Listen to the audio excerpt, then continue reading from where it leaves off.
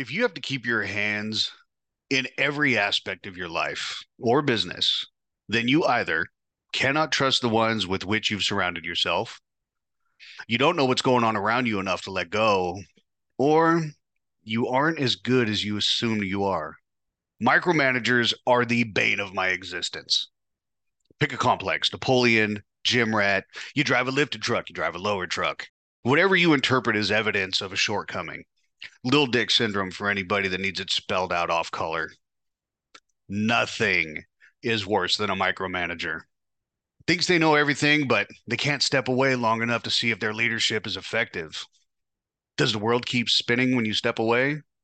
You got to step away to find out. It's sad that in this day and age, anyone thinks this is a good approach.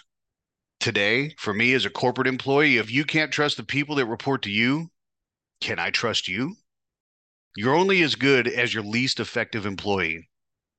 You're only as good as your worst behaved child. I hope you take inventory of your effectiveness because I am. The way you take care of those around you, the way you allow them to flourish, hell, the way you allow them to fail and then build them back up.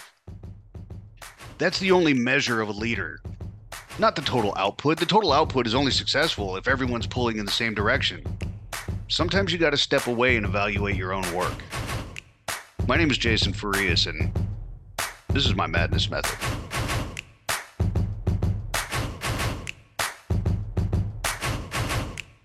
I did some thinking and I realized I may have undersold exactly how deep things were getting out in Western Ranch.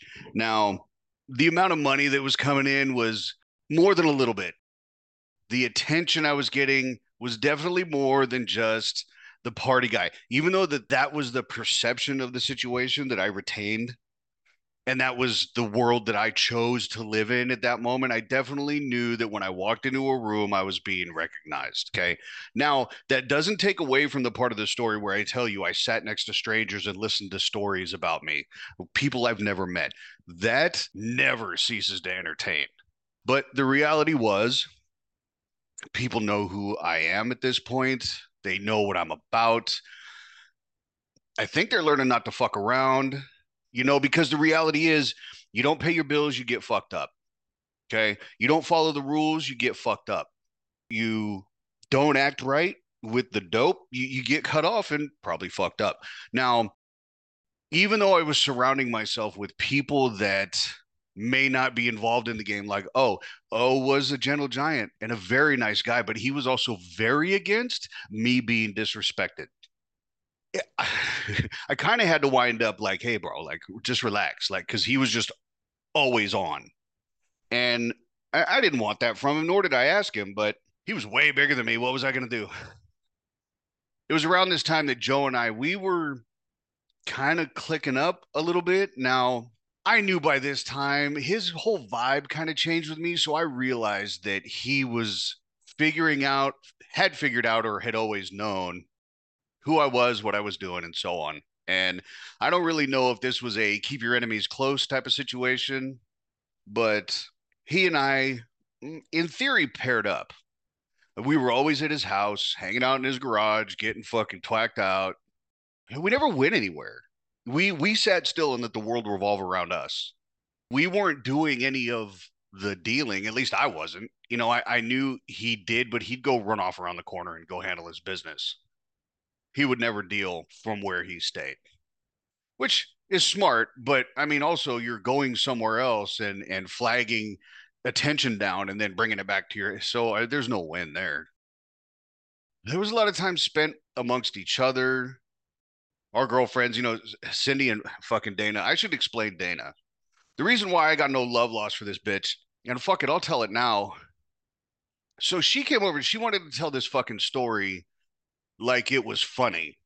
She's like, man, I fell asleep the other day, and when I woke up, my baby was sitting there sucking on my dope pipe. And I'm, what the fuck? And she's like, oh, I couldn't believe it. And I was like, oh no. And I cleaned it and she's okay. And what the fuck did you just say? I'm telling you, I wanted to snatch this girl up. Had she had any remorse in her voice, I would have felt differently. But I want to tell you right now. I mean, how many rules, y'all? I've told you all the rules. How many did she just break in the worst fucking way? So yeah, there's that. And the first time that Cindy went over to hang out with her and one of her girlfriends, they were chilling over there. Joe and I were doing whatever the fuck we were doing at his house.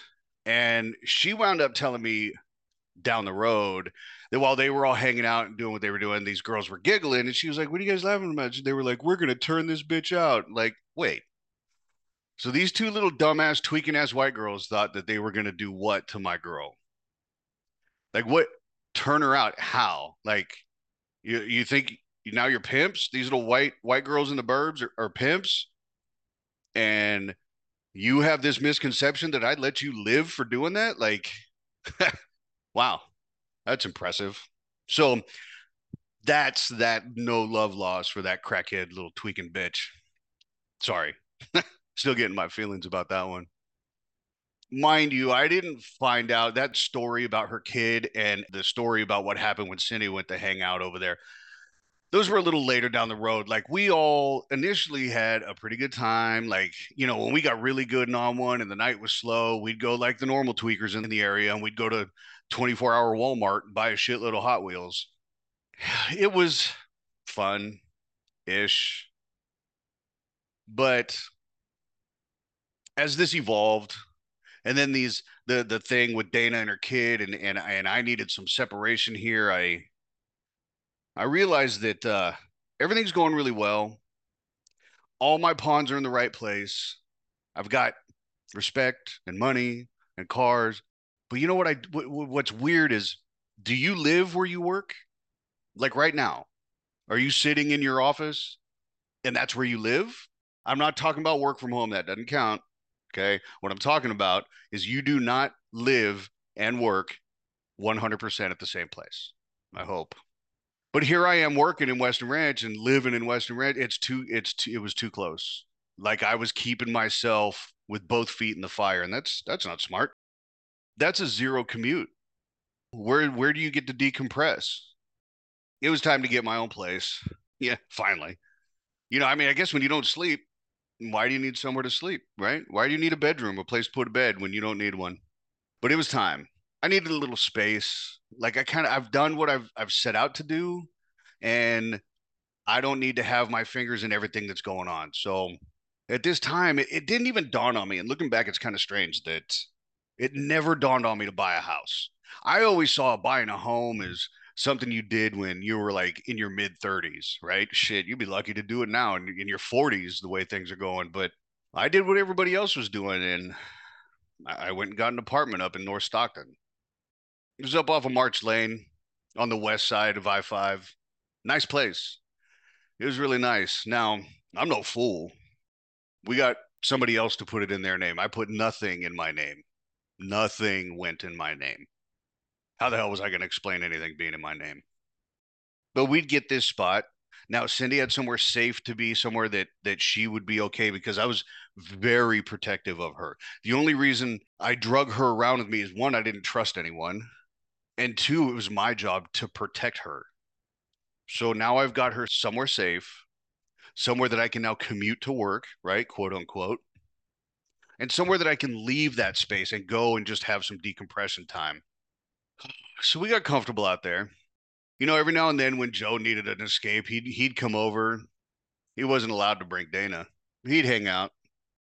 One night he came over and he's like showing me his new toy he got. I don't know if he traded dope for it, if he bought it or whatever, but it was his cattle prod. His fucking cattle prod was like, I don't know, it was 1,000. It was a shitload of volts. Okay. And at the top had two gold posts that stuck up. And I mean, when you hit the button, clack, clack, clack, the noise, I'm like, God damn, you hitting cows with that? That's brutal. And you want to hit people with this? This is crazy talk.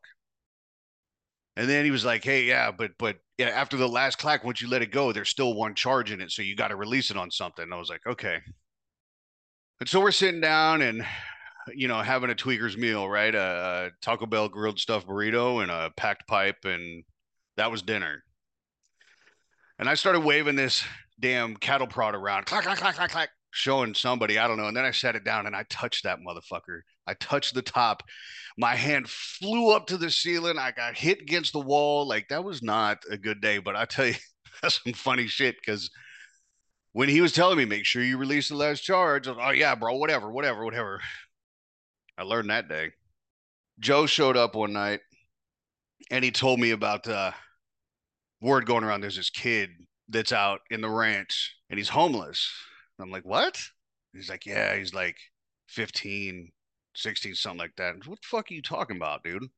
I haven't caught wind of nothing like that. He's like, yeah, this kid's going around like breaking into people's houses, stealing, doing drugs. I was like, wait a minute.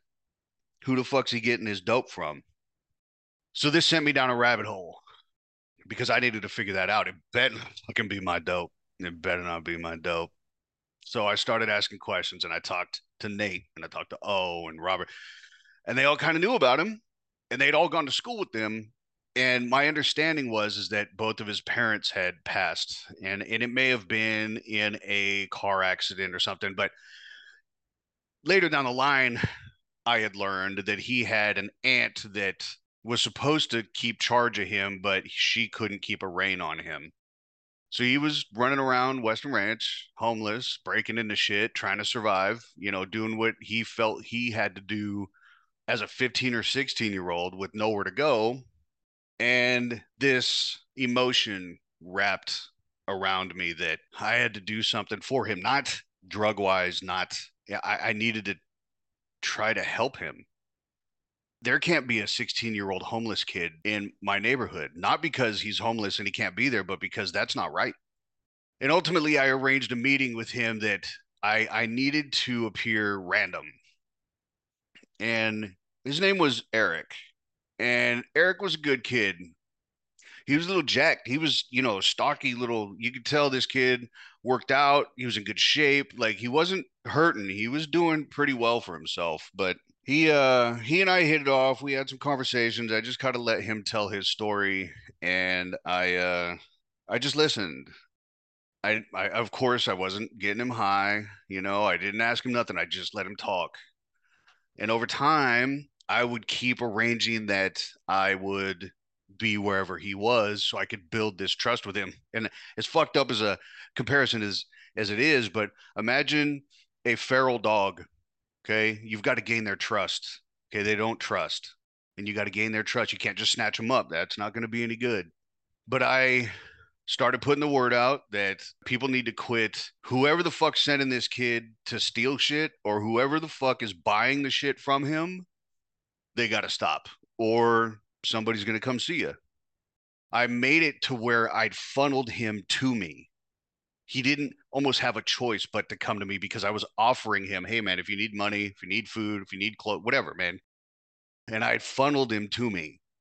It reached a point where he started hanging out with me and I knew that he was getting high, but he couldn't get high around me, nor would I get high while he was with me. That didn't mean I didn't run off and go because I'm still an addict. Okay. I'm still an addict. I'm still somebody with massive mental issues at the moment, and my perception of reality is shot, but yet I'm trying to help this kid. And he started telling me his story about his parents, left out the piece about his aunt, but I offered him a place to come stay. And, Cindy and I both agreed that this is the right thing to do. And I told, look, I live up in North Stockton. You come up, you stay with me. You stop all this bullshit you're doing. I'll put you in school. I put him up in a school up in Lodi that's right off of I-5. It was a couple exits up. And he was like, yeah, that sounds great. I said, all right, man. Get wherever you keep whatever shit you got, man. Get it, and I'll come get you. And I moved him in with us. Before I could enroll him, I had to be some type of guardian for him. So I went down and I applied to be his guardian and we went through the whole process. Now, mind you, at this point, which is very, very interesting because I did a whole background check. I did interviews, I did the whole process, and the system allowed me to adopt this kid, Eric, and he's now mine. I'm his guardian now. There was some money tied up in that I just it went to him. I enrolled him in school. He played football. He was great at football. Okay. Made sure he got on the football team, even though it was too late to sign up. I went to the school. I talked to the coach. Hey, man, this is the kid's situation, blah, blah, blah. Coach said, yeah, we'll give him a shot. So now I've got a ranch full of worker bees, whole bunch of ranch hands taking care of the crops, right? I somehow now have adopted a 16-year-old, and I might have been 25 at the time, responsible for almost an adult when I'm not even responsible for myself. It's wild looking back. I was now taking somebody to school and then going to work, and I'd go out to the ranch and fucking keep tabs on shit and collect money and have a good time, whatever my good time included. I got to tell you, I was very open in some beginning episodes of this that I was like oblivious to any interest from females. Like if they were interested in me, I wouldn't fucking know it. Still to this day, I still get to, oh yeah, that girl had a huge crush on you. I'm like, get the fuck out of here. She was just being nice. But what I learned is this meth, this dope, was a massive aphrodisiac. And girls started behaving a certain way around me. And I do not like it. I don't. Like I'm never I don't want to go to strip clubs. I don't want to see anything. If I have to pay for it, I don't want it. If you don't want to show it to me because it's me, I don't want to see it. And that's just across the board. Like if you don't want me to see you naked, like want me, not let me, want me. Like I just don't want anything to do with it. And the fact that these girls would start acting some kind of way, it was the dope. It had nothing to do with me and my ego, my personality. Fundamentally, any one of my personalities, pick one. Whether it was my ego or my id or my emotions, whatever it was, whichever one of me was active at the moment, still needed to be wanted. Not for my dope, for my money. Tell you, I don't like it at all. And that just falls into that rule of these cats that are using dope to try to get laid because it's fucking easy. It was easy. And that's not all right to me. That you do you. I'm not whatever you do is what you do. I'm not judging anybody. But the ranch started getting hot. The ranch started getting hot, but I still had places I could go lie low. I could lay low at Emmett's. I could lay low at Joe's. I could lay low, well, at my parents, but I would just stop in. I try to keep any attention away from there. OG Mike's house. I don't know. I don't know if they were a fan of me being over there. I think they knew why I was there. And I could go lay low in my apartment. But I had a good life for a hot second, a good life dealing dope.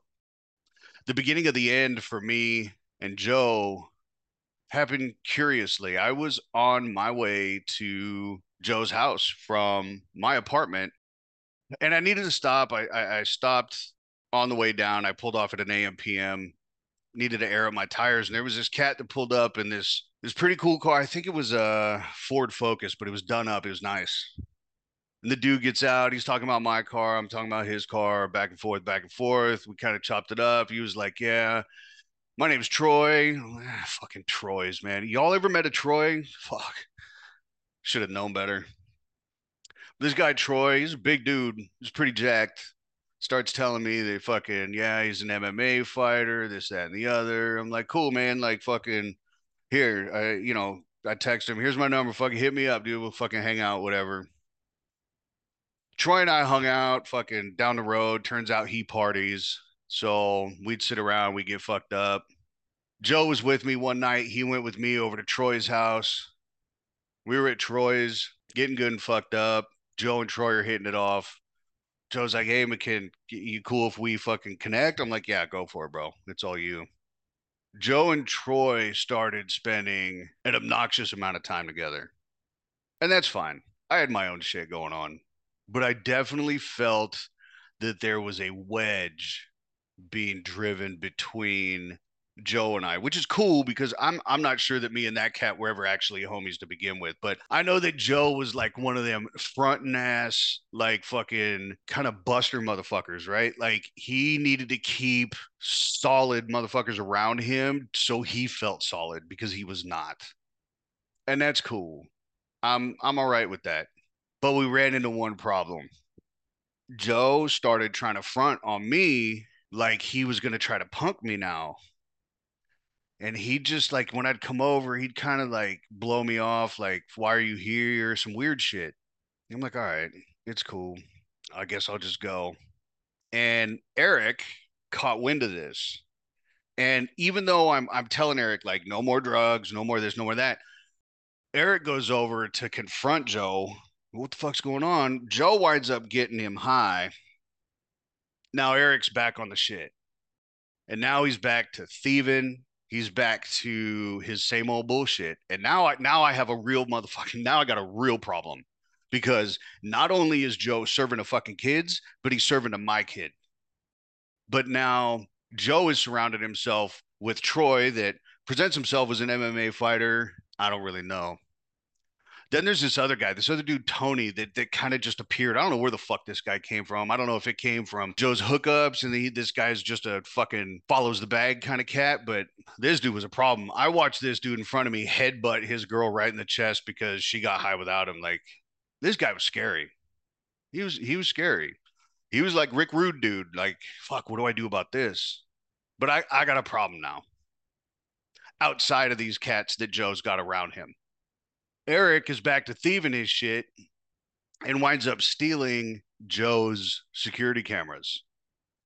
Now that Eric's back on the dope, like he's mad at me because I don't know what Joe was telling him while they were hanging out and they were cool. But now that Joe's getting him high and giving Eric all those things that make him feel real good, he's buying everything that fucking Joe's selling. And now not only is there a wedge between me and Joe, but now there's a wedge between me and Eric. And Eric lives in my house. And Eric steals this dude's cameras and then tells him I told him to do it. And I was like, whoa, whoa, bro. At the time, I didn't know that that's what was going on. I had no idea that that's what Eric was telling Joe. And I didn't necessarily at that moment in time know that Joe was getting him high. I knew something was wrong, but I didn't assume that that was the problem. Eric tells Joe that I stole his cameras. And it turns out the reason why Eric was stirring up this shit is because Joe convinced Eric that I was using the money that we were getting from the state for having adopted him to buy drugs and get high without him and da da da da da and all this shit. And now he's getting this kid high and he's buying it hook, line, and sinker. When I'm spending all this money on his clothes, on his school, on and I'm just oblivious to this specific fact, which would have been fantastic. But I'm sitting in my apartment one night. It's just Cindy and I, and there's this loud bang on my door. I mean, loud. I thought the cops were there. Cindy opens the door, and it's Joe and this fucking dude, Tony or some shit, whatever that guy's name was, the one that headbutted his girl. It's them, and they're there to do some shit. They're there to fucking handle some business because they think I stole or had Eric steal their shit. And I played it as cool as I can. I'm telling you, I have been a professional actor my whole fucking life because I was fucking scared. I'm not gonna lie. Dude, again, I'm a lover, not a fighter. But I stay on the couch exactly where I was. And man, I tell you, Cindy's a fucking like having a pit bull and a chihuahua and fucking you pick a mean animal, a fucking badger, all of them. Cause she fuck you, motherfucker, get the fuck out of here. And I just sat on the couch like, bro, what's up? Oh, he wants to get loud. It's the other dude I was worried about. I know Joe ain't gonna do shit. I'll drop that dude just flinching at him. It's the other dude I'm worried about. And I kept it cool sitting on the couch. Fuck you, bro. You know I didn't steal your shit. Fuck up out of here. It never dawned on me that in that time frame to even ask, who the fuck told you that? Why the fuck bro, I wanted to show him a pile of fucking money. Like, bro, I don't need your fucking cameras. I can buy my own and better ones. But I don't need to fucking have a discussion about my money with these guys. But I tell you, Cindy got so fucking loud, she ran these motherfuckers. It was kind of funny. They were like, all right, all right, all right, all right, fucking whatever. Because between me telling them you're fucking stupid, I didn't take that shit. I didn't send anybody to take that shit because that's not what I send people to do. But you have to believe, and I know he did, you know I didn't take your shit. Dude, I'm not a thief. You're not going to come in my house calling me a thief. I suggest you go. And they left. No more incident. It's crazy. Man, I thought for sure something was about to jump off. And I think reason set in. So Joe called off his pit bull. I called off mine. But the unfortunate reality was this night was too loud and too hot because I had already been making a bunch of noise in this apartment complex with my stereo system. Like I was one of those fucking asshole neighbors. Like I'd blast my system in the parking lot on a Saturday to tune it. You know, like people were sick of my shit. And this was like the final straw. We wound up getting a notice over that night and we had to go. But where were we going to go? Who was I going to find to give me another place? Because again, I don't put shit in my own name. As luck would have it, we ran into somebody from the past and they were more than willing to help. It's interesting, the people that are willing to do you favors, because they only seem to want to do favors for you when you don't need them. But when you really need them, man, they ain't nowhere to be found. Careful, careful who you let help. Slippery slope. Listen, if you like what you're hearing here, if it's helping you at all, if it's just entertaining, I want to hear from you. At My Madness Method on Instagram, My Madness Method 819 at Gmail. I want you to celebrate your sobriety. I know that there are parts of this story that don't feel like that they're leading towards a sobriety conversation, but man, celebrate out loud. Don't let anybody tell you that your journey of recovery needs to be kept quiet. If keeping it quiet is how you choose to address it, I support you 100%. Keep up with it. But for those of you that want to say something and feel like you shouldn't, do it. Recover out loud. Celebrate it. Reach out to me. Let me know. Tell me. I'll follow you. Shoot me your Instagram. Shoot me your email. Whatever. We have to celebrate each other, whether we're doing it out loud or quietly. Let's all do it together. My name is Jason Farias, and this is My Madness Method. Pull up in motorcades. I got a show today. It's all I'm trying to do. Hustle and motivate. Choppers a throwaway. Hustle the overweight. That's why they follow me, huh? They think I know the